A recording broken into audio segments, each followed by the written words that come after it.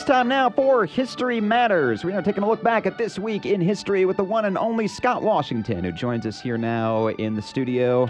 Good morning. How are you? It's always great that you have that live orchestra to play that theme here. Well, they work for relatively cheap, but only the best. Only the best. Especially this week when we have the coronation of the king coming up on Saturday at 5 a.m. People said it's going to be an all-day event. I said it'll be over by 9 a.m. Going to be an all-day event for them. That's right, exactly. For us, we're done. We can have our coffee and go back to bed. Right. God bless America.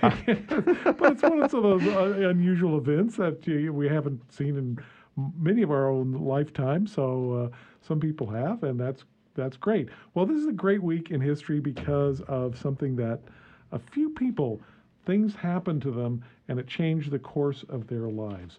One of them, we always hear about May Day, and that's been a traditional day of ceremonies, like, it's springtime, and it's also a time when international workers have always said this is something that, we want to reaffirm our rights. A person born on this day, Mary Harris Jones, becomes better known as Mother Jones, born in 1830. Lives for about 100 years, and she is a remarkable person who we would never have heard of, except in 1867, her husband and 4 children, all under the age of 5, die in 1867. Now, you'd think that would be the end of anybody, because that would be just like devastating loss. She goes on, starts a hat maker shop in Chicago, and then there's the Great Chicago Fire. It burns down. Well, now she's had it. And she becomes a labor organizer, a profound labor organizer. In fact, even by the turn of the 20th century, she's leading a children's march because children labor laws were exploiting children.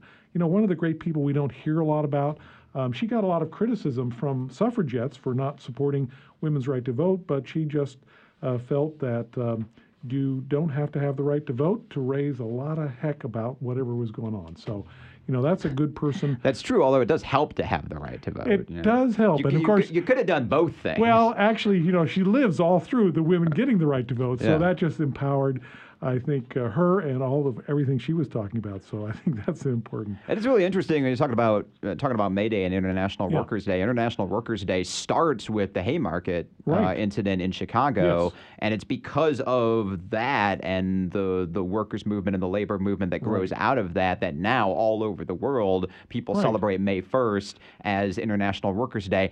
Everywhere except the country where it started, which is very weird. Yes. We've got Labor Day in September, but we're like the one major country that doesn't celebrate May Day as Workers' Day. And which the Haymarket incident, as you refer to, is where people were advocating for a shorter workday, 8 hours, and police overreact, people are killed, and that is what launches another kind of labor movement. So important things that happen when there are disruptive events. Yeah. Also a good reminder, though, now that writer's strike is going on in Los Angeles, that all of the things that we take for granted, like the 8-hour workday and the 40-hour work week and the weekend and paid time off and family leave and minimum wages and everything else, none of those things would exist if not for the labor movement and people who are willing to put their livelihoods and their lives and their bodies on the line to make that happen. Yeah, that is so important. All the things, we're standing always on the shoulders of giants who have fought those battles, and we have to do the same for the next generation as well.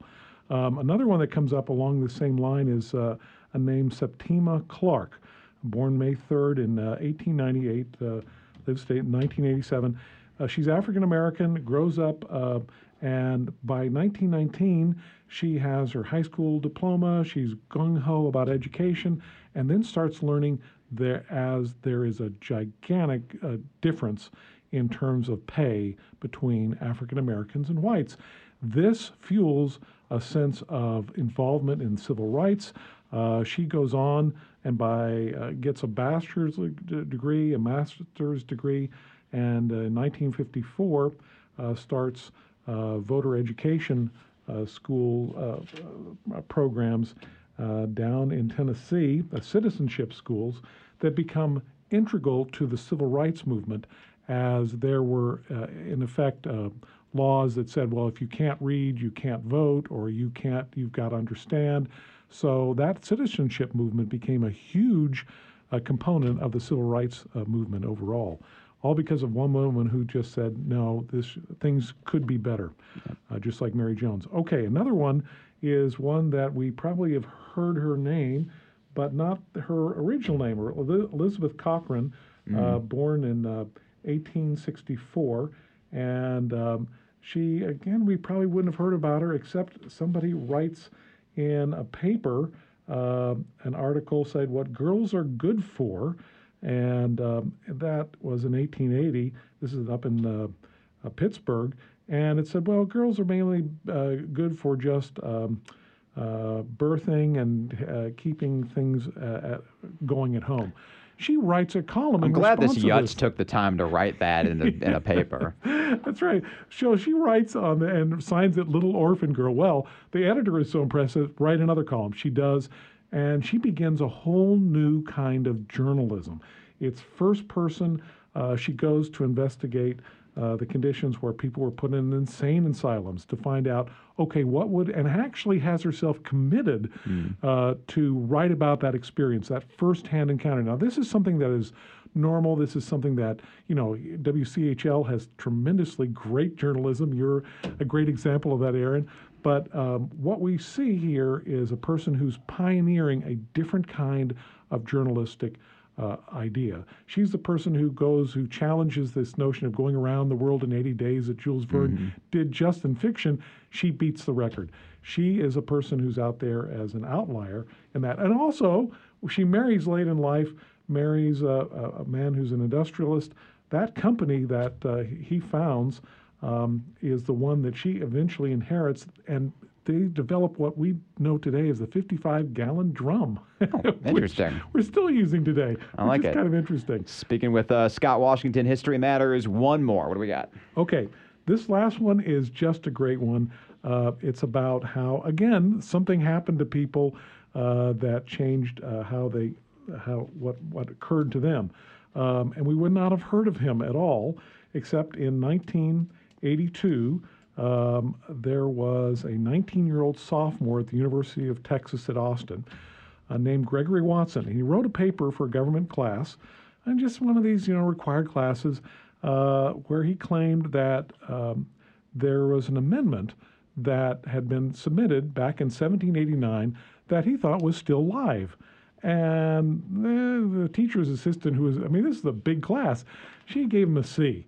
He appealed the grade. The teacher said, no, I think that's fine. Well, that just got him so irked that if he gotten a better grade... I still say that this paper was probably badly written. There are lots of reasons to give someone a C, y'all. Yes, but this one was a badly good idea. Written, badly cited, and sourced. Your idea could be fine. But the paper could still be crap, I'm just saying. Well, the thing is that it was, this amendment in 1789 was, no law varying the compensation for the services of the senators and representatives shall take effect until an election of representatives shall have intervened. In other words, people can't give themselves a pay raise without having to first face the voters. Right. All right, that's where it starts. But because he got that low grade and because the teacher wouldn't reconsider the professor, then he went out and with $6,000 of his own money began to lobby for this. And eventually it starts catching on. And 10 years later, that becomes the 27th Amendment to the United States Constitution. Which is a really cool story. And you know who the hero of that story is? No. The teacher. Well, who, first of all, refused to kowtow to a whiny student who wanted a higher grade. And because of that, we have this wonderful amendment to the Constitution, thanks to that professor. Yes, but the follow-up, the little, and here's the rest of the story. In 2016, there was a professor at the University of Texas at Austin, Zach Elkins, who became interested in this story and tracked down that original teacher who had left academia and was in charge of a family citrus farm and said, don't you think he deserves a better grade? So they submitted a request form to the University of Austin, and she said, I think he deserves an A plus for what he did. And so they submitted it, changed the grade, and not only that, but the government of Texas said, Weak. Great, well done. Weak. Should not have backed down. That paper deserved a C. I'm standing by that. Well, history, this is where history, we can differ on these things. But I would take you as a professor anytime in a class. And Thank you. Yeah. I'm tough but fair. That's it. And that is History Matters. Thank you so much. Thank you very much.